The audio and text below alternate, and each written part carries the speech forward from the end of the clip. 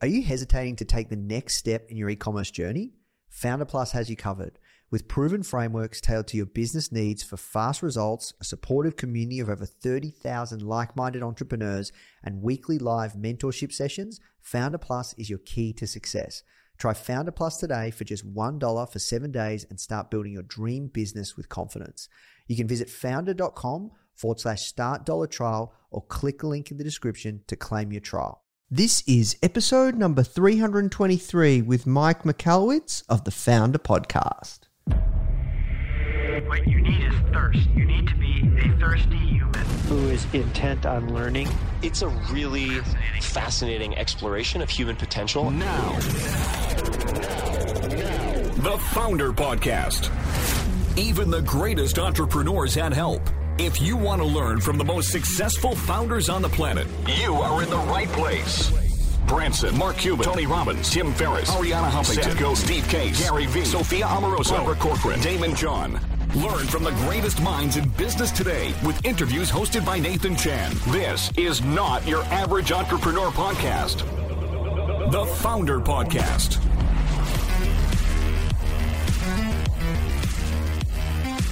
Hey guys, thank you so much for tuning in. Before we start today's episode, I just want to let you know that our goal at Founder is to help entrepreneurs succeed however we can by giving away high quality content in the form of interviews, blog posts, podcasts, YouTube videos, you name it. We put out so much content to help you. And another interesting project that we're working on right now is partnering with world-class founders like Damon John, Alexa Von Tobel, Greta Van Riel, and so many more to teach crucial skills like negotiation, finance, e-commerce, and so much more. So if you'd like to get access to these free trainings with founders like this, which is 100% free, just go to founder.com/free. Okay, so now let's talk about today's episode. What's going on, Founder Fam? Hope you are doing well. It's a crazy time here in Melbourne. Still hardcore lockdown, but we're doing everything we can to just produce awesome content for you guys to really help you wherever you are with your business. So let's talk about today's guest. His name's Mike Michalowicz. And look, this guy changed my life. We've had him on the show maybe a couple of years ago. I first heard Mike speak at an EO event. And look, the way that he talked about finances just changed the game for me personally. I've never been categorically very good at finances. And look, I thought it was really, really important to get Mike back to talk about, how to manage profit during times like this, during a pandemic. The things that you're going to learn in this podcast is really what's happening during this great big shift and how to manage cash flow during tough times like this if your business is experiencing tough times. And the real difference between sales issues versus profit issues, and why Mike recommends just pulling off the Band-Aid instead of chipping away when it comes to tough decisions. And then also one of my favorite laws, which really changed my mindset on how I manage finance and cash flow within the business, which is called Parkinson's Law, and how it applies to toothpaste. So yeah, look, this is a really short episode, but extremely value-packed. And I hope you guys enjoy it. If you are enjoying these episodes, please do take the time to leave us a review on iTunes, Stitcher, Spotify, wherever you're listening. We're here to help serve you however we can at Founder. We're producing just tons of content during this time. All right, guys, that's it from me. Now let's jump into the show. Mike, thanks so much for taking the time. Nathan, it's my pleasure. Thanks so much for having me on. You're welcome. So, look, as I mentioned, that I'll never forget that time I, saw you speak in Melbourne at the event. For those that are not familiar with you and your work, how'd you get your job? As an author? Well, just how'd you find yourself doing the work you're doing today? Yeah. Just a little bit of context. After university, I couldn't get a real job. So I worked for a local store, computer store, and one night went out for some drinks and was with another guy who was lamenting the work I was doing, how hard I was working. I thought the owner was sitting in the back room smoking cigars and counting money. So I said, I'm going to start my own business. And I did. Apparently, owners don't sit in the back room smoking cigars and counting money. They are worried about paying bills and calling vendors and coordinating things and trying to get customers and marketing. So I really came into the understanding that entrepreneurship was a lot of things. And it was very fearful driven too. I had to be successful, but had no idea how to do it. Fear is a great motivator, was for me, at least in the beginning. I was getting up at 5 a.m. I was working till 5 the next morning, and anything to sustain. I think long-term though, fear can, turn itself into stress, and stress turn into, really a deadly situation. So I was fearful, but I was seeking understanding. And over time, I was able to make that business successful, meaning it was making money. I wasn't really taking much home, but I was at least sustaining. I was living check by check. I sold it. And that's where I made some money. I did it again. I started a new business, sold it. I said, the key is build a business and sell it. So I started my third business with the pure intention of building a company and selling it. Well, I built it poorly and I was not able to sell it. In fact, it bankrupted me. I lost all my money on it. And that's when I had the newest realization that the entrepreneurial journey has so many variables and there's so much complexity that I really needed to find ways to simplify the different elements.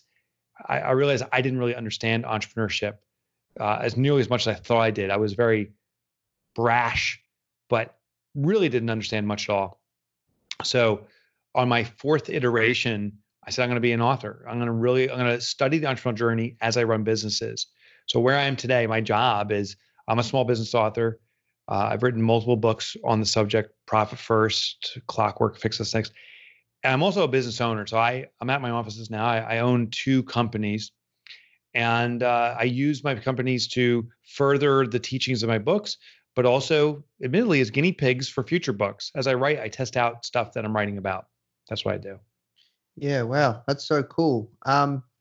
So I'm mindful of your time, and I want to really just get to the nitty-gritty around the current state of everything that's happening with businesses. Industries have been just turned upside down, and it's really tough out there. And you're one of the first people that I wanted to speak to get your insights around how people should be thinking about managing cash flow during this time. Yeah. So where would you like to start?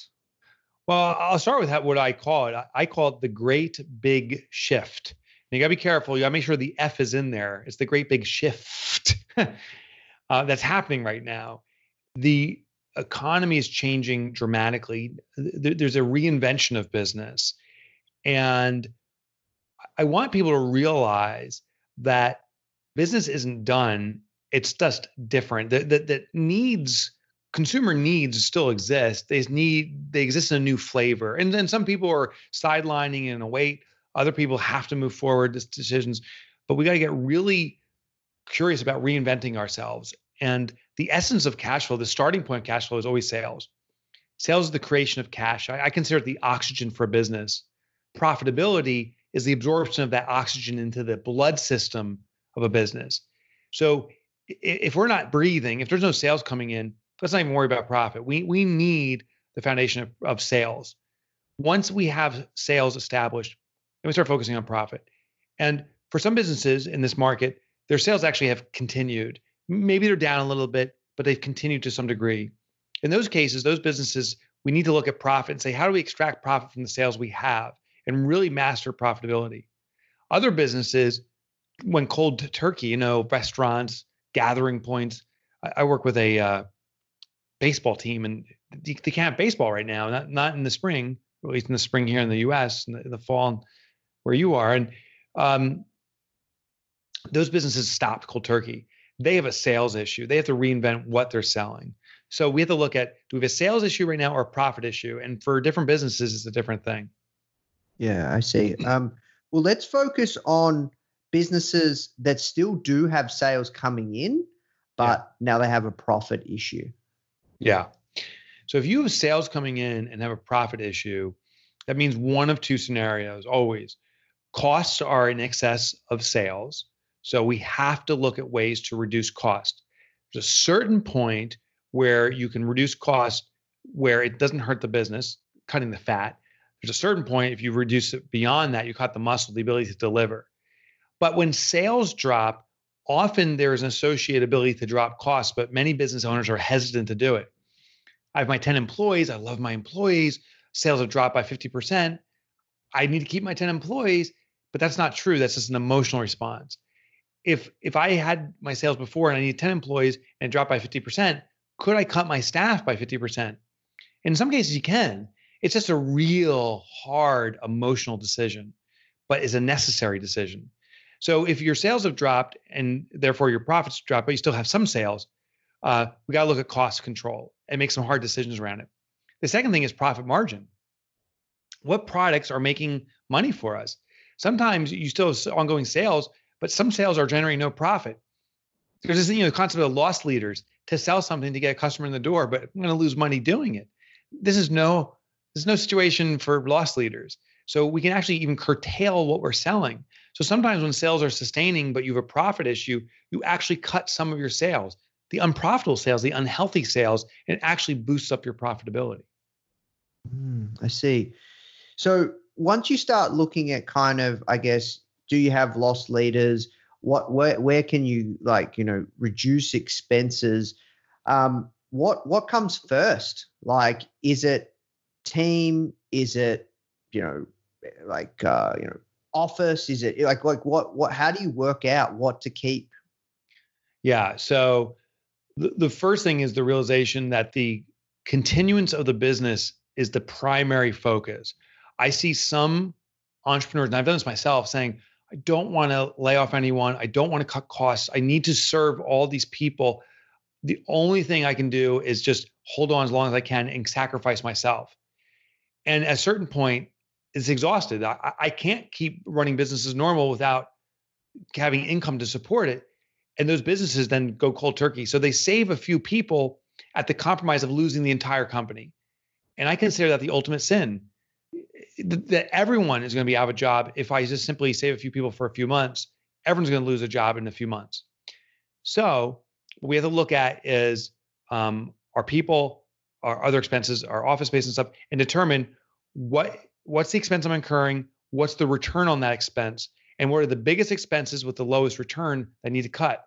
In many cases, in this environment, office space is something we can cut. We can't even use office space because it's a gathering point. But some businesses are clinging on to it. If we can cut that cost, do it. If you can't afford it. Secondly is employees. And it's a tough decision. And the rules in different countries are different ways. But I'll tell you, in the US, I've never seen so much cushioning for employees. In many cases, it's better for an employee just to be laid off. You make more money that way right now for a period of time. It won't be that way forever. But me as an employer, if I have to let someone go, it's actually in their better interest, I do it today as opposed to 3 months from now when the programs may not be as effective. And it may be in better interest of my company to do it now. When we have to make those hard decisions, it is hard. I also argue you got to make it all in one shot, rip off the Band-Aid. The businesses that say, I'm going to lay off one person today. I hate to do it, but let's see how we are in a month from now. I may have to lay 2 people off and I'll see. And then we'll cut the office space. And then maybe 4 months from now, we cut off another person. The people that remain see this dwindling, dying business. They see it wilting away. It is terrifying for the remaining people. Instead, if we rapidly cut off what we have to do, it's going to be a hard day or week, but people are going to see that you made a decisive decision. You cleaned up the business to bring it back to fiscal stability. They will have greater confidence because now they see the business is moving forward and you've made the hard decision in one shot. So don't chip away, cut once, cut deep, and get it done with. And when it comes to kind of the profit first methodology and framework, what can people take from that during these times? So, profit first, I teach to take a predetermined percentage. As revenue comes in, take 5% or 10, whatever your percentage is as profit. So the most common question I'm getting is, change is afoot. The economy is shifting significantly globally. Should I reduce the profit percentage? And some people actually ask me, should I increase it? Maybe there's an opportunity to ramp it up. The answer is actually neither. What I tell people is if you're doing profit first, keep it as is, because that's what we've defined in that moment, what a business is, a healthy business is. So keep doing it. Then if you see that you can't pay your bills, your operating expenses, that's your business speaking to you saying, to sustain this profit, we have to fix our operating expenses. If you see, and it's happening for a few businesses, the profit actually reserves increasing, meaning there's more money left over in OpEx, that's pointing that you're actually turning to a more profitable model, and we can modify and increase the profit percentage. Don't change it. If we change it, it's artificial. If I say, historically I had a 20% profit, because these tough times, I'm going to cut it down to a 1% profit and take that 19% and move it to OpEx so I can sustain. You've artificially adjusted your business before any problems have presented themselves. So now you're paying expenses that maybe you shouldn't be, but you can't tell because you've reserved money for it. So leave the percentages as are and let the business talk to you. Got you. For clarity, for those that are not aware of the Profit First framework, can you just talk us through it top level? Because it's very easy to understand. That's what I love about it. Yeah. So the real top level is this. Historically, we've been told that profit comes last. Sales minus expenses equals profit. But what that means is, on a behavioral vantage point, that profit is last. It's the final consideration. And it's human nature, when something comes last, it gets ignored. So what I teach in Profit First, it's sales minus profit equals expenses. Now we do this in practice is every time revenue comes into your business, we take a predetermined percentage of that money and allocate it toward a profit account. So it's an actual cash transfer. It's the pay yourself first principle applied to business. Going a little bit deeper is we set this up at our bank. So I call it the foundational 5. There should be 5 accounts set up your bank. One's called income. It's where our deposits go. Another one's called profit. We allocate a percentage of profit there, as we already talked about. Another one's called owner's compensation, to pay what I argue is the most important employee in the business, the owner, a percentage of the income. Another one's called taxes. The biggest bill associated with the operations of a business that business owners are least prepared for consistently is their personal taxes that they incur making money from a business. So the business will actually reserve taxes for you and pay your bill. Then the final 5th account is OpEx. That's the operating expense of a business. Now, it's a framework. It can get more sophisticated than that, but that's the basics. And what happens now is money comes to the income account. We pre-allocate the money. We transfer money based upon the percentages to these different accounts. And before we spend a penny now, we know what's available for what purpose. If $1,000 comes in, historically, you say, I have $1,000. But now, because money's been allocated to these accounts, when I log into my bank and see which money's there, I see in the OpEx account, I only have $400 to spend. And $300 has been reserved for taxes and $200 for paying itself, and however the breakdown is. But you realize $1,000 is not $1,000 to spend. It's less than that. It's $400. And we work within the confines of what's truly available, the OpEx. Yeah. Look, this was such a game changer for me. One thing that really helped me was because you have the different bank accounts and because when the money comes in, you know where to put it, it gives it purpose. Yes. And you talked about what was the law around like the toothpaste? I'll never forget that story because it's so true. Dude, it was a game changer. I'm telling you, man. I love that, brother. Can you share that? It's called Parkinson's law.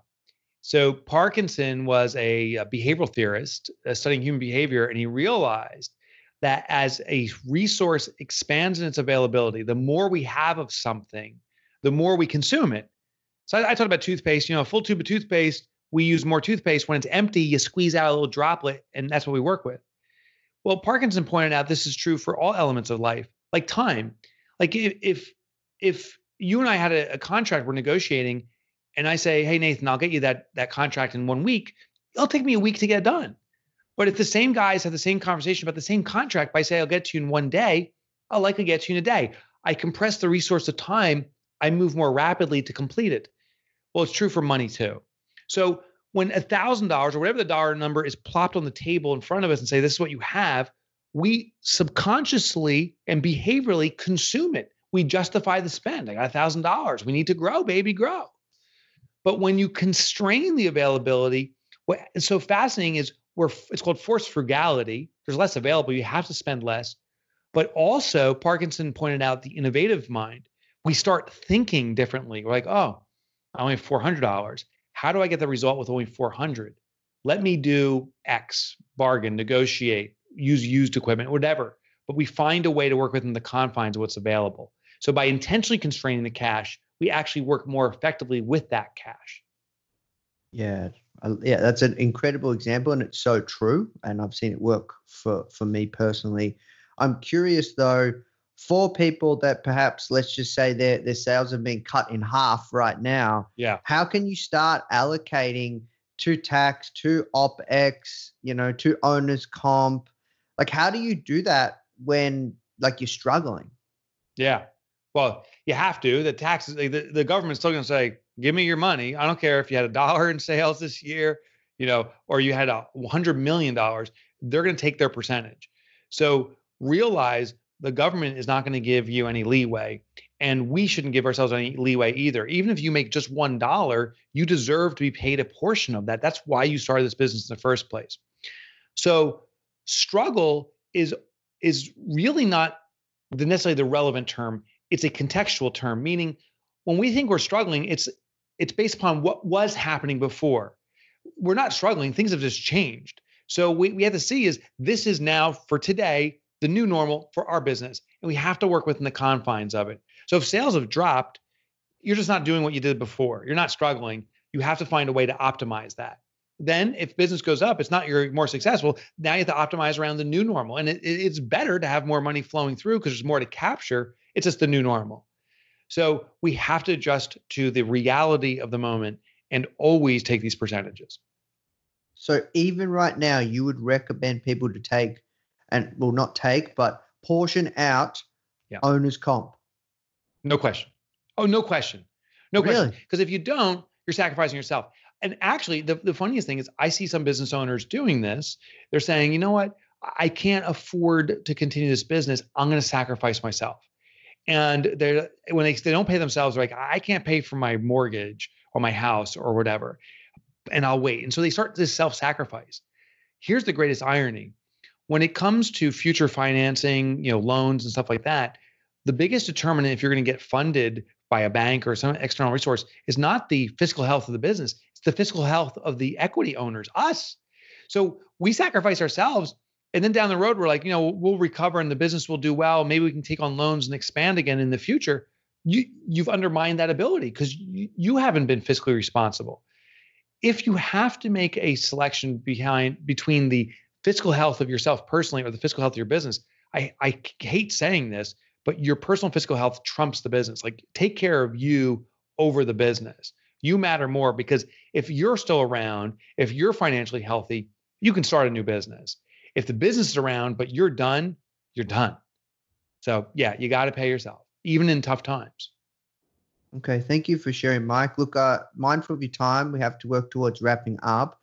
Two last questions. One, Sure. just any final words of wisdom that you'd like to share for people right now that, they're experiencing this change.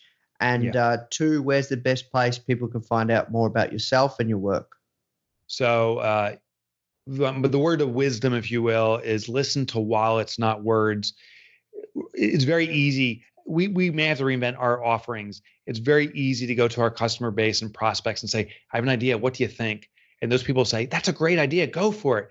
And then we spend the time and money to develop it. And we introduce it to them and say, are you ready to buy it? And they say, oh, I don't really need that. Like they back out. Words are a form of affirmation. It is socially appropriate to say it's a good idea, to support and rah-rah someone on. Wallets, though, speak the truth. So when you have an idea, ask people, hey, are you willing to put down money today, a deposit right now on this? If people say no, they don't like your idea. So trust wallets. And if you want to learn more about me, while my last name is a bastardized, massive name, Michalowicz, no one can spell it. So don't go to MikeMichalowicz.com. That is my domain. Go to Mike Motorbike, as in the motorcycle, MikeMotorbike.com. That's my nickname. It's easy to remember because it rhymes. All my resources there, my books are free chapter downloads. I used to write for the Wall Street Journal. I have my own podcast. Everything's at MikeMotorbike.com. Amazing. Well, look, thank you so much for your time, Mike. Thank you for all your work you do, and thanks for taking the time. It's good seeing you again. Take care, brother. Hey guys, I hope you enjoyed this interview.